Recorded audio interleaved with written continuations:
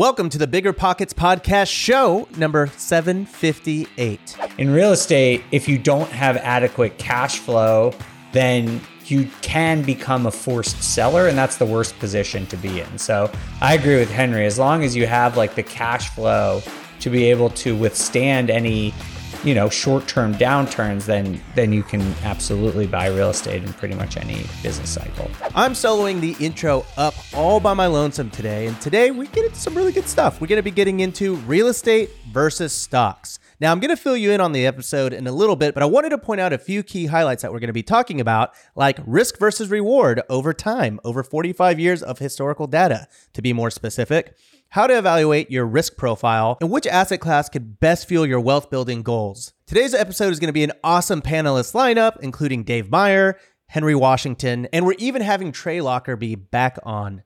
Before we get into today's episode, I want to give a quick tip, which is if you're looking to educate yourself and become more savvy in the world of stocks, go listen to Trey Lockerbie's podcast, We Study Billionaires, available everywhere that you download your podcasts. Oh, and bonus curveball quick tip, consider investing in bonds. If you listen to the end of the episode, what's better than low money down? No money down. Now through Rent to Retirement, you can buy a brand new construction turnkey rental property for no money down. Wait, hold on, this can't be right. I need to double check with Zach, Rent to Retirement CEO. Oh, hey, Rob. Zach, how the heck are you selling turnkey rental properties for $0 down? It's not that complicated, Rob. Rent to Retirement has new construction properties up to $20,000 below retail prices. We also have investor loans with rates as low as 3.99% and down payment options as low as 5% or sometimes even zero money down. You get all the cash flow, appreciation, and equity for as little as zero money down. That's an infinite return. Oh, wait, let me get on this before we tell it to the whole Bigger Pockets audience. Just head to renttoretirement.com. That's renttoretirement.com or text REI to 33777. That's REI to 33777 to learn more about how you can get started investing with no money down today. Get your next new construction property at a steep discount or invest with no money down. Head to renttoretirement.com today. You might think you want real estate, but that's not true. What you really want is passive income. With new investors struggling to find deals or get enough money to buy them and veteran landlords tired of the constant tenant phone calls, is there a better alternative? Actually, there is. Short notes from Connect Invest. Connect Invest is an online investing platform that allows you to easily participate in passive real estate investing, and all you need is $500 to start. Short Notes collectively funds a diversified portfolio of commercial and residential real estate projects across acquisition, construction, and development phases. You'll earn a fixed monthly income without the hassle of owning or managing real estate. Head to connectinvest.com/BP to create your account. Fund your digital wallet with at least $500. Select from 6, 12, and 24-month short notes with annualized return rates up to 9%. Then sit back and let your monthly returns roll in. Join today by visiting connectinvest.com/BP. Connectinvest.com/BP. We know, and you all know, why it's super important that good tenant screening is absolutely critical to your management process. Luckily, RentRedi, the comprehensive property management software, has a new feature that makes tenant screening a breeze. In addition to TransUnion certified tenant screening, RentRedi now offers proof of income verification. RentRedi's automatic tenant proof of income verification ensures an in-depth check of each applicant's financial stability. With Plaid certified tenant income and assets reports, you can see a potential tenant's income summary and total earnings by month. All tenant screening and verification is paid by the tenant and done through the desktop and mobile app. It's time to say goodbye to gut check tenant screening and feel confident renting out your property with RentRedi. And as a matter of fact, all Bigger Pockets pros have RentRedi included in your pro membership. If you're not a pro, RentRedi is offering you 50% off of their annual plan. New customers visit rentredi.com and use code BP2024. That's RENTREDI.com. Using code BP2024. That's BP, like Bigger Pockets, in the year 2024 to save 50% off of 1 year of RentRedi. You'll find out why. Now let's get into it. A recent top-performing article from the Bigger Pockets blog is the inspiration for today's show, Real Estate versus Stocks. To bring you up to speed, I'm going to read the intro line from this article to set the tone of today's conversation. Let's get one thing straight. Everyone should hold both stocks and real estate in their portfolios. Diversification is the ultimate hedge against risk. But that doesn't mean that we can't pit stocks and real estate against each other in a classic Mortal Kombat style matchup. Which earns the best return on investment, real estate or stocks? And while asking this grandiose question, which investment is safer? There are a few callouts here though. 1, diversification is the ultimate hedge against risk. Risk and the fear of risk is what paralyzes so many investors, or being too risky is what puts people in the poorhouse. And 2, running with the Mortal Kombat theme here, both stocks and real estate have their combo moves for building wealth, but can equally sweep an investor off their feet so fast that their head will spin. We brought this powerhouse group of investors together to evaluate the risk versus reward over time in stocks and real estate, share how to evaluate your risk appetite, and to determine if there's a clear winner for the safest way to build wealth. Excited to dig in here with our good friends Dave Meyer, Henry Washington, and today's guest, Trey Lockerbie. Trey, how are you doing today, man? I'm doing great, Rob. Thanks for having me back. I'm excited to, I'm still a real estate noob, so I'm just excited to represent the stocks, I think, in this discussion. So I'm excited. Well, awesome. Well, for those of all the listeners that did not listen to our amazing podcast that we did with you a few months back, can you give us like a quick 30-second elevator pitch about who you are and your background? Sure thing. Yeah, I'm primarily a business owner. I own Better Booch Kombucha, national kombucha tea company. And that got me really interested in Warren Buffett, because he says he's a better investor because he's a businessman, and a better businessman because he's an investor. So I said, I need to learn how to invest because it's capital allocation at the end of the day.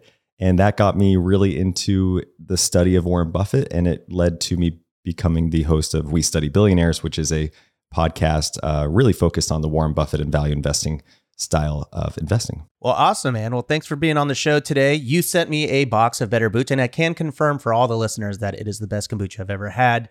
But with that, I want to get into the first question here, which is for everybody. When was the last transaction that all of you had in either asset, whether it's real estate or stocks?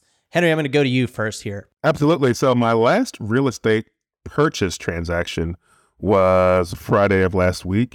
I purchased a single family home, and we are going to actually keep that one as a rental property. And my last stock transaction was this past Tuesday, where I bought a stock for the sole purpose of the dividend that it's projected to pay out. Okay. All right. And Dave, what about you? I think last week for both, I just have automatic deposits into index funds every 2 weeks. And I think when one of them went last week. And then I guess it's sort of real estate. I mean, it is. I invested in a real estate focused lending fund just last week as well. Okay, cool. And Trey, what about you? Similar to Dave, I have some like weekly automated dollar cost averaging system set up. But when my more active investment was in late December, I invested in the Warner Brothers Discovery stock. So AT&T recently let go of Warner Media. It merged it with Discovery, and it's an interesting stock. It was about $9 when I bought it. It's at about $15 now. So doing all right so far. And maybe after the exposure from this podcast, maybe it'll be at $15.50. So, let's hold out for that. Oh, we could definitely move markets here.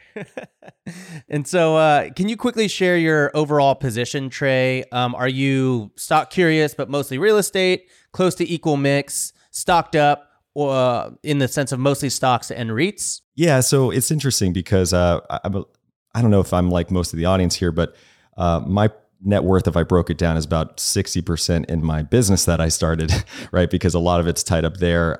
My wife and I bought a house. That was our first big real estate investment. So that's about, let's call it 30%. And then the remaining 10% is broken out really with a cash buffer, some Bitcoin, and some stock. So it's still kind of getting relatively new with the investments beyond sort of, I would call, the fundamentals. Yeah, and actually, you kind of mentioned this, and I know you're very involved in the stock side of things, but you mentioned dollar cost averaging. Do you think you could just give us like a quick explanation of what that is? I assume that will probably come up a few times in today's episode. Yeah, it's a fancy word for basically automating investments. So you want to basically just put money passively into, let's say, an ETF, or you could even do Bitcoin. You can do all kinds of stuff with this.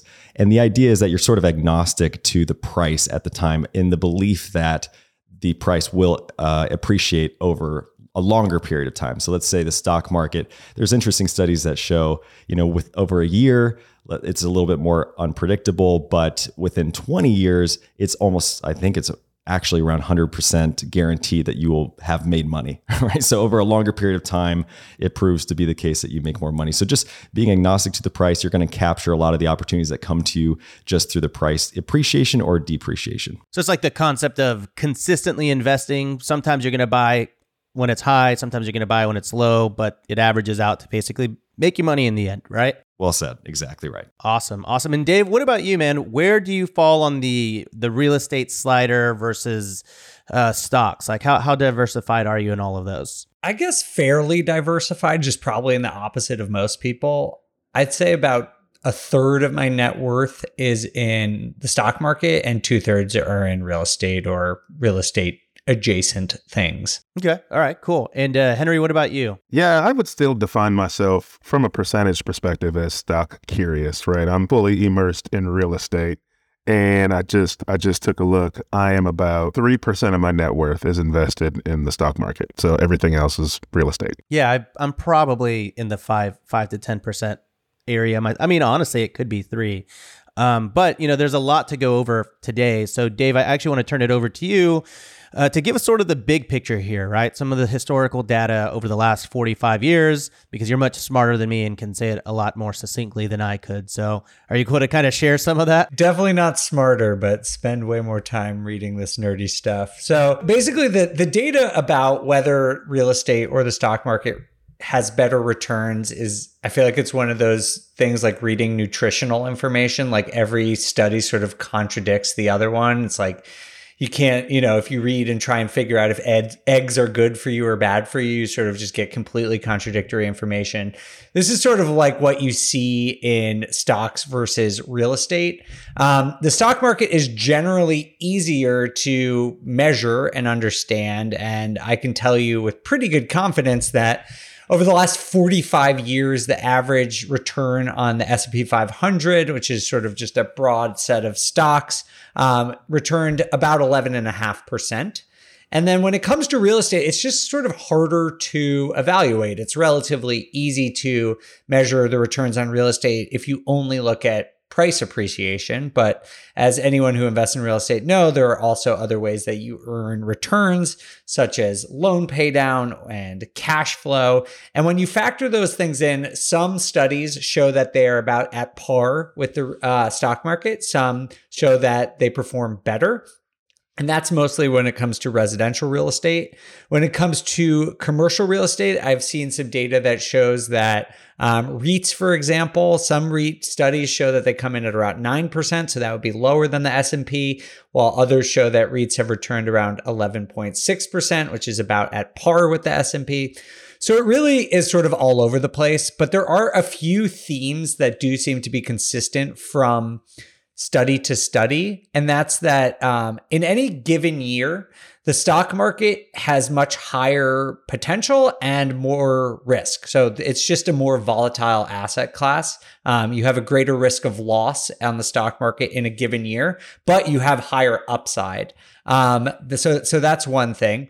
And the second thing is that over time, as Trey just alluded to, both asset classes go up over time. And so if you hold both of them for a long time, both of them are pretty high performing assets.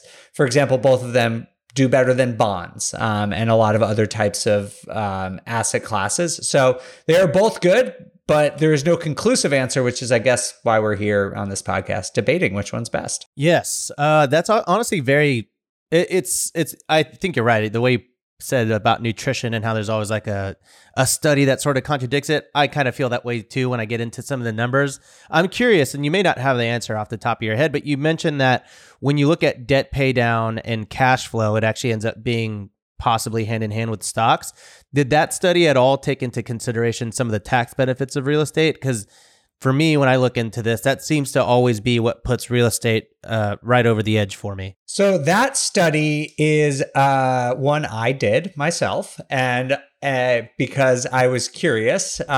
Trey cited a stat that over 20 years, historically, if you own stock for 20 years, you don't lose money. And I was curious because I'm weird, like what the stat was for real estate.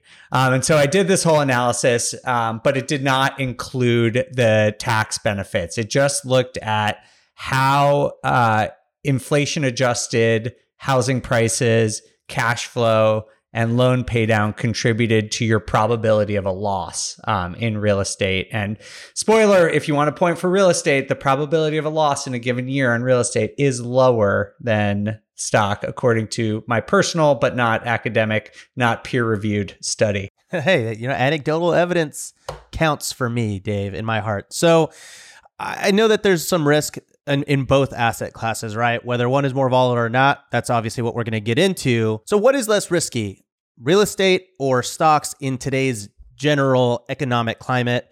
Trey, I know that you're coming more from the stock background and this is what you study. So I'd like to start with you and kind of get your point of view on this. Yeah. So the article we're referencing talks a lot about how volatility is often described or is what defines risk. And I think that's sort of what you'd find in most academia.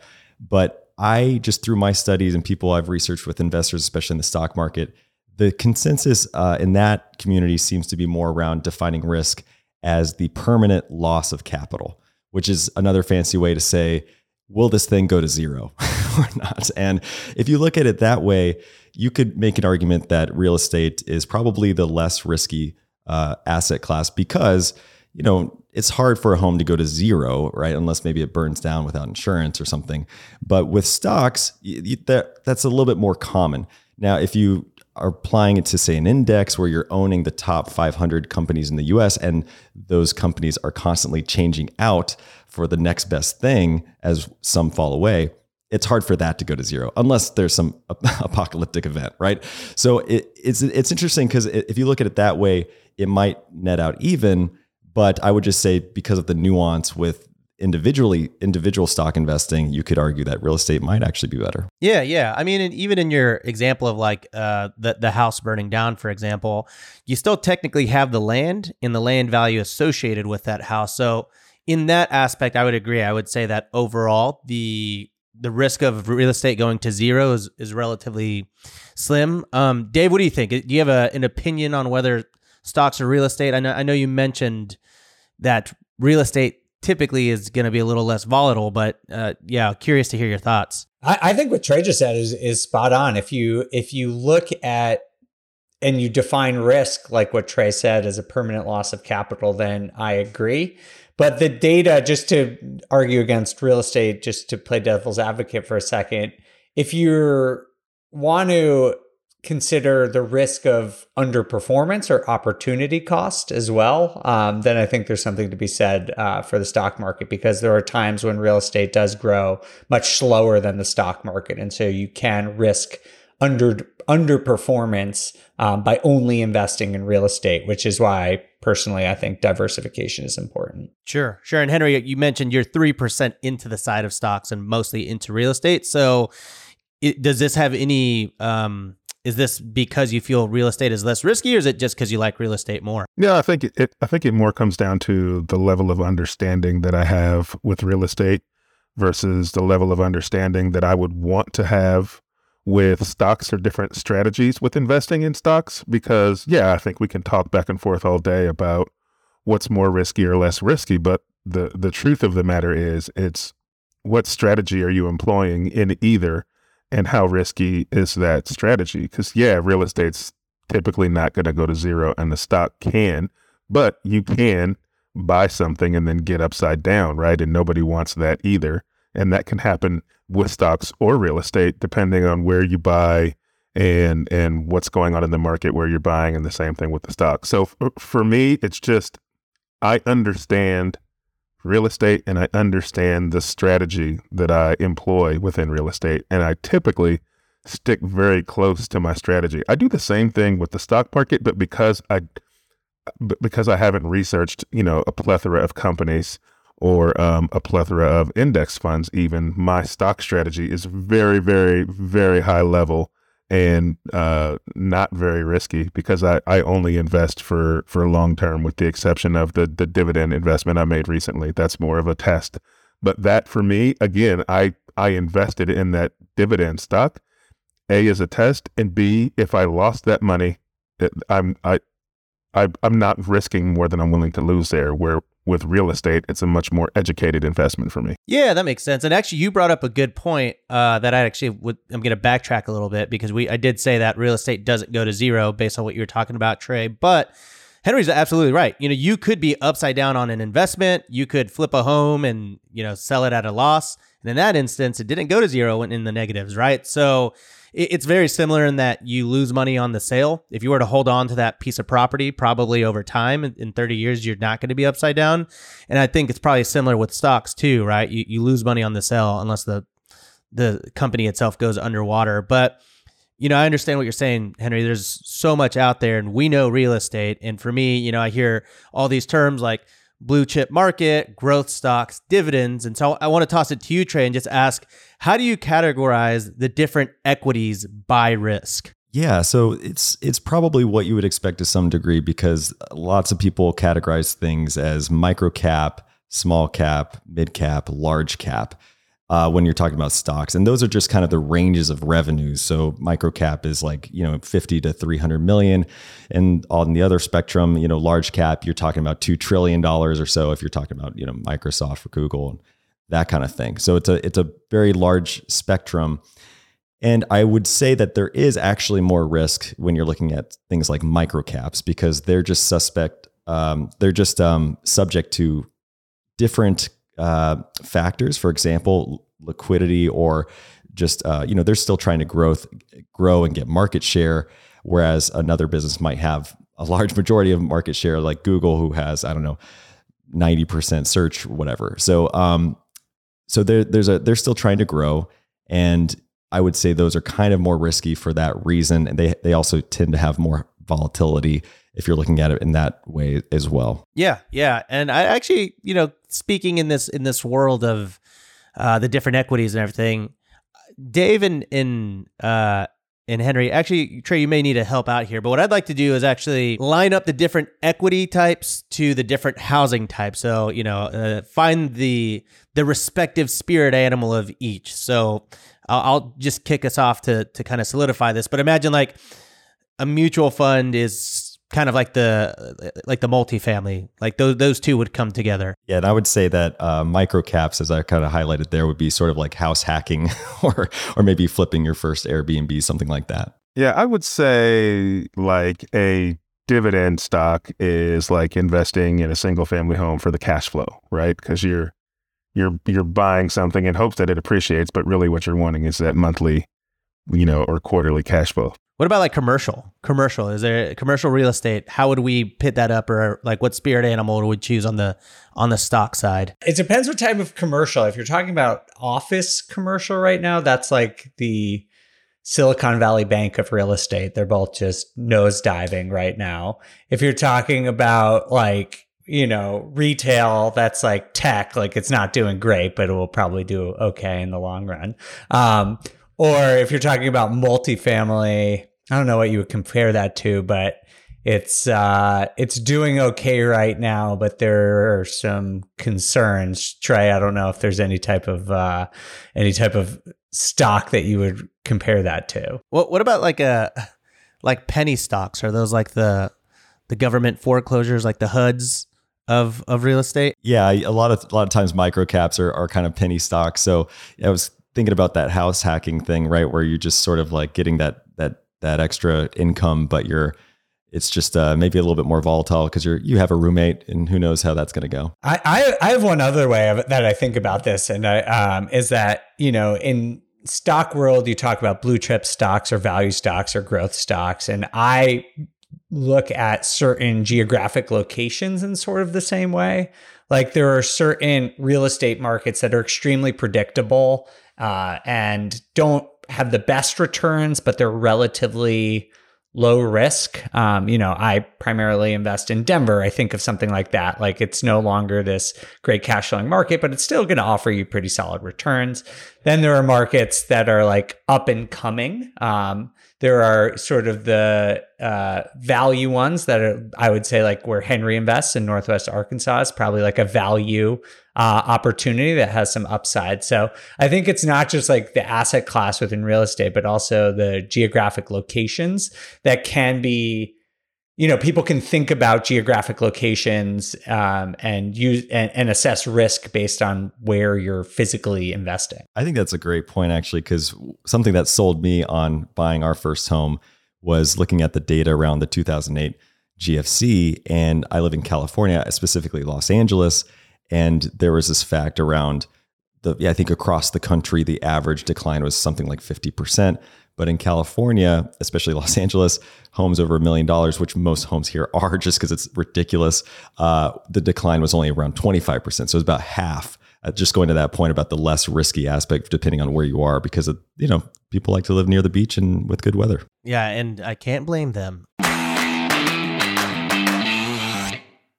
We know, and you all know, why it's super important that good tenant screening is absolutely critical to your management process. Luckily, RentRedi, the comprehensive property management software, has a new feature that makes tenant screening a breeze. In addition to TransUnion certified tenant screening, RentRedi now offers proof of income verification. RentRedi's automatic tenant proof of income verification ensures an in-depth check of each applicant's financial stability. With Plaid certified tenant income and assets reports, you can see a potential tenant's income summary and total earnings by month. All tenant screening and verification is paid by the tenant and done through the desktop and mobile app. It's time to say goodbye to gut check tenant screening and feel confident renting out your property with RentRedi. And as a matter of fact, all BiggerPockets pros have RentRedi included in your pro membership. If you're not a pro, RentRedi is offering you 50% off of their annual plan. New customers visit rentredi.com and use code BP2024. That's RentRedi.com. Using code BP2024. That's BP, like BiggerPockets, in the year 2024 to save 50% off of 1 year of RentRedi.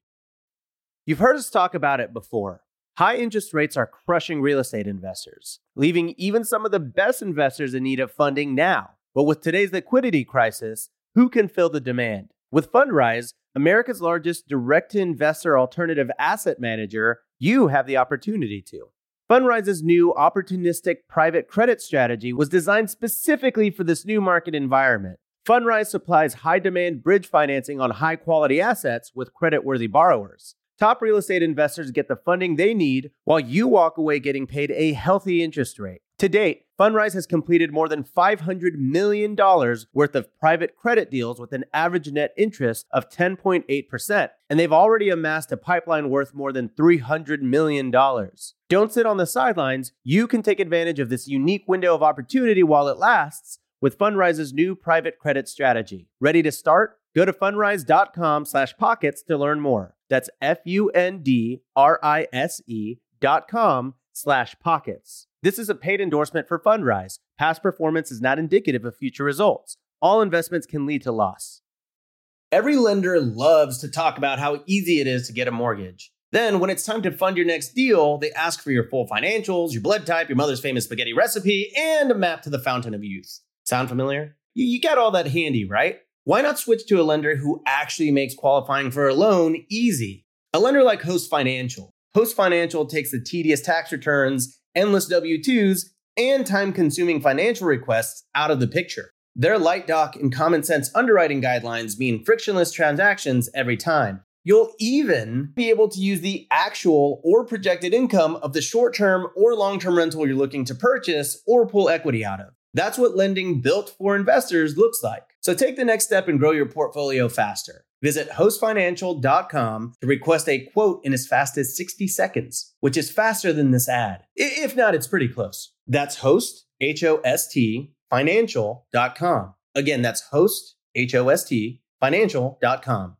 I'd like to kind of move into a bigger question here, since we're on the topic, which is, what has produced better in times like this? Would it be pre-recession or recessionary times that have kind of yielded the best returns? And this is a question for everybody, but if you need me to choose somebody, then I'll choose you first, Dave Meyer. Oh God. So the question is like during economic uncertainty like we're in right now, which asset class is better? No, I think it's just like from a return standpoint of each asset class, do you typically see better returns in pre-recession times or in recessionary times? Oh, I think we're in like the worst part. So I think like if you think about the business cycle, there's, people call them different things, but I would say that we're in what's known as like, at least in real estate, like the peak phase where like things are still priced really high, or people have expectations of high prices, but they're unaffordable. And so I think we're still before, prices haven't bottomed out. And so I think this is a dangerous time to buy real estate. Unless you know what you're doing. Like you don't want to quote unquote like catch the falling knife, because I personally believe prices are going to continue to go down this year. That said, I participated in a syndication where the operator bought it for 30% below peak value, and I'm feeling pretty good about that. So it's not like you can't buy things right now. You just do need to be careful. I think, if you could theoretically time the bottom of the market, which you can't, that would be a better time to buy. But I don't think we've hit bottom yet. And unfortunately, it's impossible to time because we won't know when we hit bottom until after that has already happened. So I caution people against trying to time the market and instead trying to, think further ahead and to buy under current market value if you, like I do, believe that prices are going to go down. And I think Trey probably knows better about the stock market, but yeah, I think real estate is a little bit different in that prices just really started to go down on a year-over-year basis, whereas the stock market has been down for, at least a couple of quarters now. But is there a similar concept? I mean, if we talk about like stocks, which we kind of went over the idea of dollar cost averaging with stocks, wouldn't that same theory technically apply in real estate? Like if you're buying real estate every single year consistently, then in 30 years, theoretically, all that real estate should be worth a lot more. Is the reason that maybe we don't look at it that way because the stakes are a lot higher and you're spending a lot more on a house than you might like on an individual stock? I think, yes. I mean, I do think I try to dollar cost average. I continuously buy and try to invest similar amounts into real estate. I change what types of real estate strategies I use a bit based on the macro climate. But I totally agree. Like the whole concept behind dollar cost averaging is that the value of these assets go up over time. And if you can basically hitch yourself to that average over time, you're going to do well. And that is true both in real estate and in the stock market. Yeah, Dave, sorry, Henry, were you going to say something? Yeah, I think what Dave's train of thought, just triggered my train of thought to say, like, I think you can get, I don't know about percentage of returns, but from a dollar perspective, it seems like you would get a better return with real estate because you can use debt to buy real estate. So I can get a loan and buy large amounts of real estate, right? While in the market now, which can produce a very high return when the values go back up, if I can hold that property, meaning that property is going to produce some level of cash flow that covers that debt service. And so I can get a higher return in real estate. Whereas if I go into the stock market right now, yes, the stock market is down, which is a great time to buy because over time, you're essentially going to recoup that money and then obviously make more money. But I can only buy with capital on hand. And so the return is smaller. That's a great point Henry just made, that, when you buy a stock, traditionally, you're not leveraged. And so once you own it, you do have an easier time holding on to it through any market downturns or volatility. In real estate, if you don't have adequate cash flow, then you can become a forced seller, and that's the worst position to be in. So I agree with Henry. As long as you have like the cash flow to be able to withstand any, short-term downturns, then you can absolutely buy real estate in pretty much any business cycle. Yeah. Okay. What about you, Trey? What do you think? Well, because we were highlighting the volatility of real estate, I'm sure we might talk more about that, where because of the illiquidity of that asset class, you probably just see naturally less volatility because it's harder to get in and out in the stock market. But I wanted to provide some interesting facts around the stock market when it comes to recessions. This is kind of interesting because the stock market, to your point, Dave, is already kind of has been down pretty significantly over the last year. but there's still some debate around whether or not we're in a recession. And so that's kind of unique. Most of the time there's a recession, the stock market declines shortly thereafter. But what's interesting about the stock market is that most recessions only last about a year. And in fact, 3 of the 11 recessions since 1950 went on for more than 1 year. So it's almost rare for it to go any longer than that. And for every recession, the stock market recovering by the time the recession ends is about half. So 5 of the 11 times we've had recessions, the stock market has actually recovered by the end of the recession. So to the point around maybe real estate fared better throughout the recession, but stock markets tend to bounce back. And there's only been a couple of recent recessions that have been kind of unique. For example, 2008 was by far the deepest and worst stock market because of the global financial crisis. So that was the longest bounce back. But then 2020, if you guys remember, was the steepest sell-off almost ever, I think, but the shortest recovery, about 60 days. So it's interesting to weigh out the pros and cons in that way, knowing that, hey, we're going into a recession. Stocks will probably naturally not fare too well because the recession is going to affect the underlying earnings of those companies. But it seems like over the long run, you've got a lot of other momentum built in. For example, 401ks, pension plans, all these things that are actually passively flowing money into the stock market just through weekly or biweekly payrolls from different corporations. You have lots of inflows just naturally going in because of that dollar cost averaging we mentioned that helps, I think, keep propelling the stock market up and helping it recover over a shorter period of time as well. Yeah, that is interesting because as you were taking us through that journey, I was like, well, it honestly seems ideal that the stock market, is really low, right? Because if you're an investor, you're like, okay, great, everything's cheap, I'm going to buy it. But I think the flip side of that is you really don't necessarily want that for a relatively large portion of the population that relies on dividends and retirement accounts and everything, right? Because that's typically the stuff that's really taking a hit. Yeah, exactly. It's important. I think everyone understands this idea, but price is not value, right? So there's a lot of these companies that may have deserved to have a price correction, but there's probably a lot of companies in there, and similar to real estate, where the value is actually much higher than the price. I remember in the 2001 .com bubble, Amazon's price went down 90-something%. I think it was like 96%. And obviously the fundamentals of that company were still strong and getting and improving every single day, even throughout that period of time. So you'd ideally want to find companies like that who are affected maybe by the price, but to your advantage.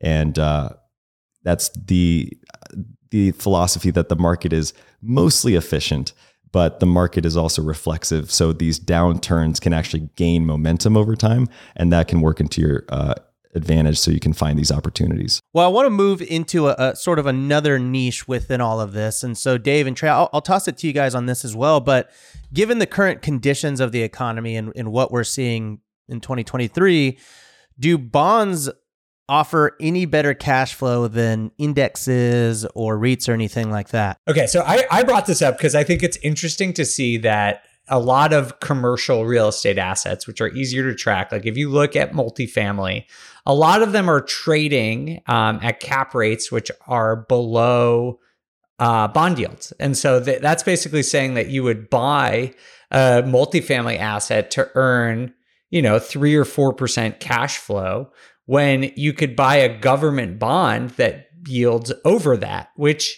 is a better cash on cash return with much less risk than multifamily investing. I mean, multifamily investing is great. I do it. But, if you're asking which has a better chance of giving you that cash flow, I would trust the U.S. government to pay back their bonds than that I would a multifamily operator, especially right now. So I just think it's kind of interesting to see that with rising interest rates, there is sort of this silver lining, which is that quote unquote risk-free assets, which no investment is, or excuse me, quote unquote risk-free investments. And there's no such thing as a real risk-free investment, but they call bonds or savings accounts risk-free because they're so low risk.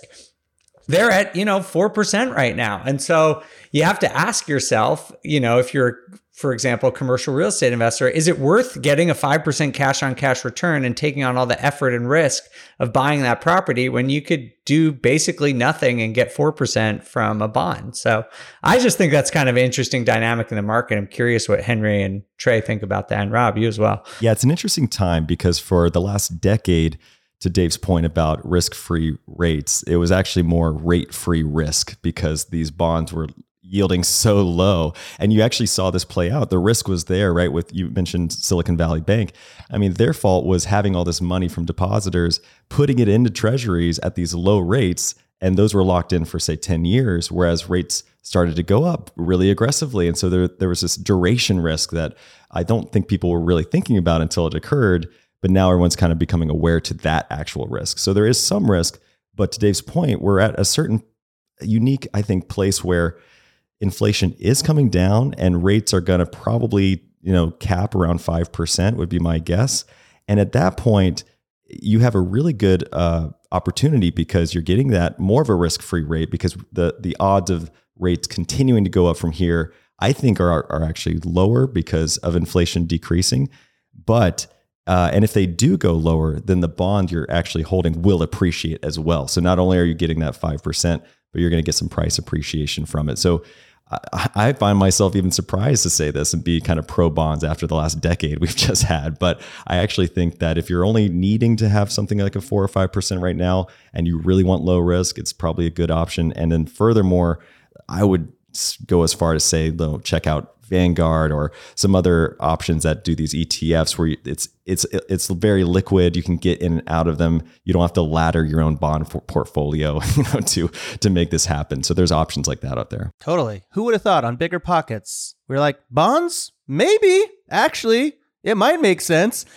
I know. I just want to caveat that I'm saying like commercial real estate. Like if you're looking at like a REIT, for example, or buying a really low cap multifamily unit. I'm not talking about like a lot of the strategies we talk about on Bigger Pockets, like value add or buying a small multifamily or even single family. I'm just talking about commercial assets. I don't know though, Dave, because if you think about, you talk about a lot of new investors are struggling to find deals that cash flow or hit the 1% rule, right? And so I bet you find a lot of newer investors in the market right now running numbers on deals and they're seeing, 4, 5, 3% cash on cash return deals, even in the single family space. And so, yeah, I can see why looking at bonds, why take on the real estate risk? Now, there are other benefits of real estate that you would get, like the tax benefits and the appreciation over time. That is also going to be a benefit to you, but way less risk. So it's like, what's more important to you? So it's a weird time. Yeah. And I'm sure a lot of this comes down to what your overall risk profile is. So if you don't mind, Dave, do you think you could help people understand their risk profile? And maybe let's just start off with what risk profile even is. Sure. Yeah. I just encourage people to think about when, I'm sure this happens to all three of you. People ask you for advice about what they should be investing in. And it's really hard to answer that question unless you know what type of risk the person is comfortable with. And so when I talk to people about risk, I generally say there's sort of three things that you should be thinking about. The first is your overall like comfort with risk, like how comfortable are you risking money with and in the service of making more money. And people often stop at that, just like how comfortable are you with risk in general, but there's more to it than that.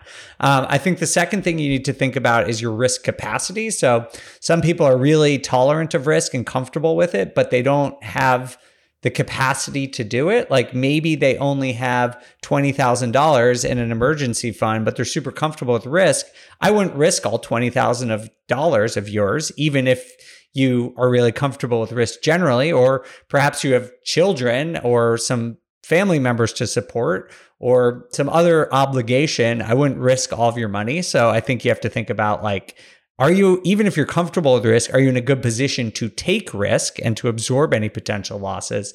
And then the last thing I think almost everyone overlooks is like your timeline. Like are you investing for the next 3 years, the next 5 years, or the next 30 years? Because I think that makes a really big difference in what type of assets you should be looking at. Like if you're investing for the next 6 months, like maybe you should buy bonds. Like, I don't know, but like that's probably a pretty good bet. If you're investing for the next 20 years, you should probably buy real estate or the stock market. So I think those are three things that people should think about. And like, unfortunately, there's no objective way to measure your own risk tolerance. There are all sort of these subjective things. And there are a lot of really good, websites that you can go to and sort of take some tests, but I encourage people, especially in this type of market, because it is riskier than, it was, let's say in 2014, to really think about what type of risk you're willing to take, what capacity risk you're willing to take, and like what the time horizon is for your portfolio. Okay, actually, that leads me to what I want to end with. Well, we'll call this the final game of today's episode, which is thinking about today's current conditions. If you had $50,000 available, if I just handed each of you $50,000 in a briefcase, it would be an underwhelming briefcase because have you ever seen $50,000 in person? It's a little dodgeball reference there. But if I gave you $50,000 each in a briefcase, what would you invest it in for the next 5 years? Yeah, so mine's probably going to be a little bit different if I'm making some assumptions here. But I would probably put a quarter of it into Bitcoin. And we talked about this last time on the show, Rob, where we kind of defined Bitcoin as digital real estate. And I find right now that no one's talking about Bitcoin, I think because it's had a big decline. But you have to remember it had a huge run up, just like everything else, when everything was kind of awash and all this liquidity that was going around. So for example, in early 2020 till now, it's still up about 300%. It peaked around 800%, but it's still up. It's actually still beaten most other asset classes. So if you look at, I have a chart from, last August that shows that Bitcoin's up to date around 125% versus the S&P at 17%, the NASDAQ at 6%, gold -5%, bonds -17%, silver -22%. So not comparing to real estate, but across other liquid assets that I consider, it's actually done quite well. And I think there's a lot of macro things happening right now that would, create a tailwind for Bitcoin. So I would do that. And then the $40K that's remaining is actually, I'm going to say real estate focused, but farmland is actually still interesting to me. So because of inflation where it is, and with these rentals, and I've been looking at that kind of thing, what I can't really get over is the just amount of interest you're paying right now on a real estate property. I know you're not married to it, right? If rates go down, you can refinance. But there are these kind of pools that you can get into on farmland, which, might have different levels of leverage behind it, depending on what structure it is. But there's kind of different platforms out there that you can look into to do something like that. And I've had a lot of interest in that lately. Okay. All right. That's good. All very, very good answers. Bitcoin, the underdog, it's back. Oh, I didn't see that coming. Neither did I, but I like it. And I don't disagree. Henry, what about you? You got a plan carved out for the $50K? I'm going to give you tax-free. Oh, tax-free $50K. Yeah, man. So the caveat there that when you ask the question is for the next 5 years. So when you said that, my immediate push is I'm going to take that money. And again, right. So I am in I guess you would call it a lower cost market. So I could take that $50K and I could most likely buy 2 to 3 houses with that $50K.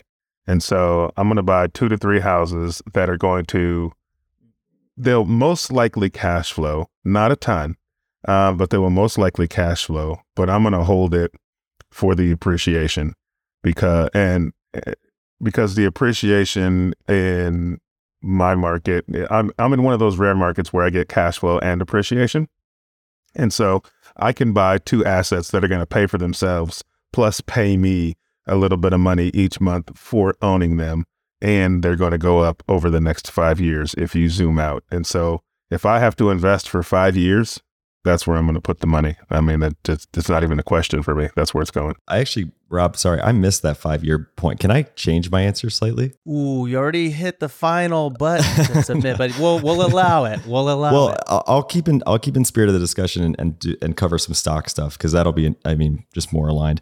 So of the remaining $40K, I would probably just be looking for opportunities that come up on a per company basis. So there's some nuance to stock investing. And what's interesting is that even through recessions, what they call good and cheap stocks, right, actually do well. So the broadliner stocks, the big tech companies, as rates kind of fluctuate, those will continue to struggle, in my opinion. But you're going to find really durable, defensible companies out there that will actually perform well. And Berkshire Hathaway, I got to rep Warren Buffett for a second, but great option, I think, during this current environment. And he's got a whole portfolio of these kinds of companies that you might want to look at. So I would probably put something into Berkshire Hathaway, Markel's, very similar, other either critical energy infrastructure, material type stocks. But it has to be kind of on a case by case basis, and it has to be the right price. All right. Yeah. Okay. I'm glad you changed your answer. That was very insightful. I'm glad I allowed it.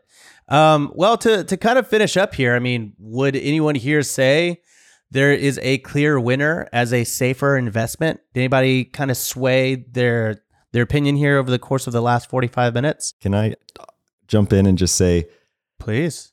The nuance to that question, in my opinion, is what Warren Buffett would say, what's in your circle of competence, right? So for a lot of you guys, real estate is what you know. And I think that is actually Buffett, to quote him again, says diversification is for when you don't know what you're doing, right? Which I just love, because it's sort of like, if you know what you're doing, you can go concentrated, you can concentrate heavily. I know a lot about kombucha. So my portfolios I highlighted very concentrated in that one stock. But if you look at things like, stocks, if you don't have the time to commit to studying and researching these business or the interest of doing it, then I can't sit here and be like, yeah, that's going to be the least risky, because it just depends on the person. And if your circle of competence is real estate, then by all means go for that. I would say this as something to end on for me. It's that this market, or this economy, is forcing us all in every investment niche to get back to the basics and the fundamentals, right?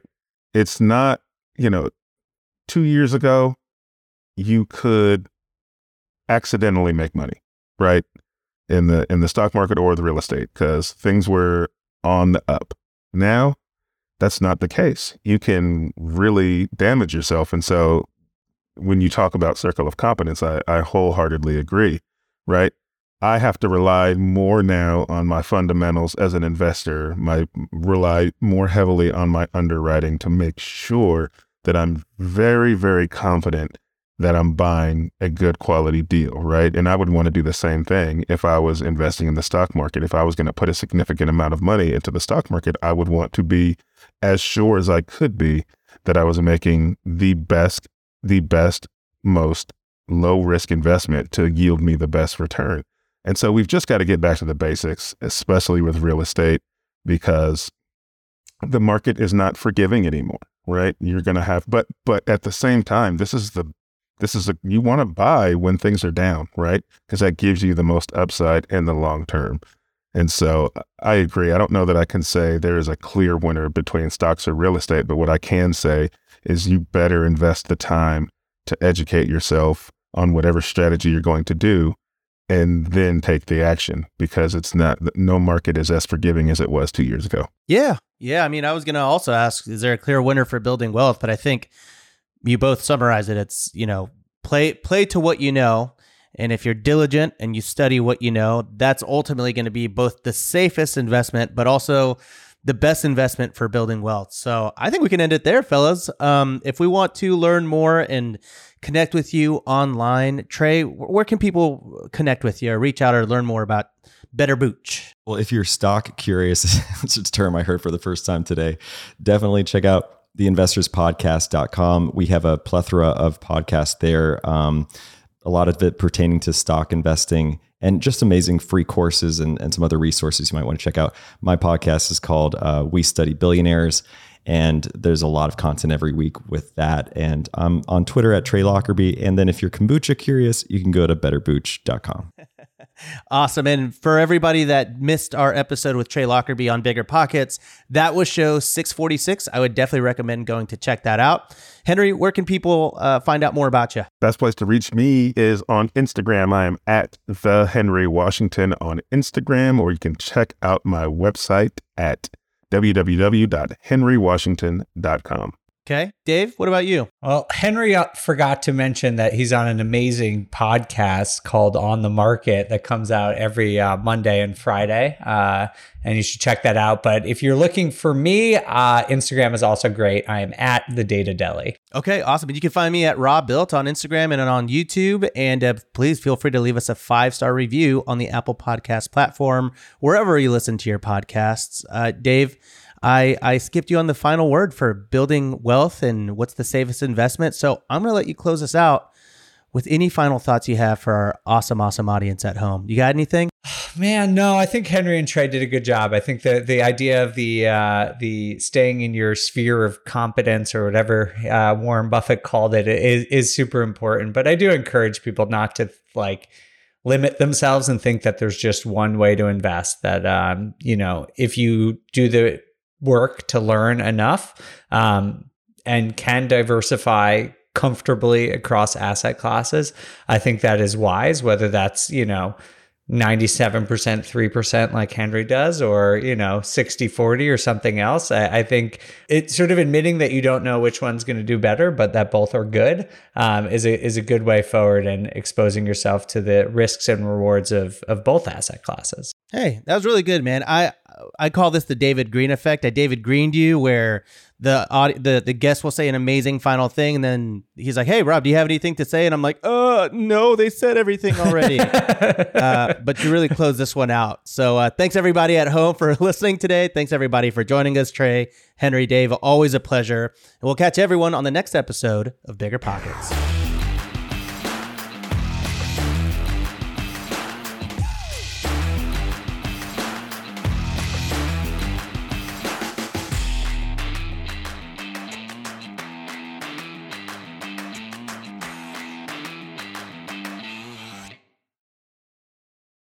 The market is changing, and finding your way can be tricky. Rates shift, headlines whirl, but your goal hasn't changed. You want financial freedom, and the best investors know it's not about timing the market, it's about time in the market. If you're ready to get into the real estate investing game or take your game to the next level, finding an investor-friendly agent is your next step. With Bigger Pockets Agent Finder, you can find the right agent in minutes. Just head to biggerpockets.com/deals and enter a few details about what and where you want to buy, and bam! Instantly match with an investor-friendly agent who fits the bill. These local market experts can help you navigate the neighborhoods, analyze the numbers, and take action with confidence once and for all. This free resource is only available at biggerpockets.com/deals. Get an agent, get the deal, and get closer to financial freedom at biggerpockets.com/deals. That's biggerpockets.com/deals to find your investor-friendly agent today.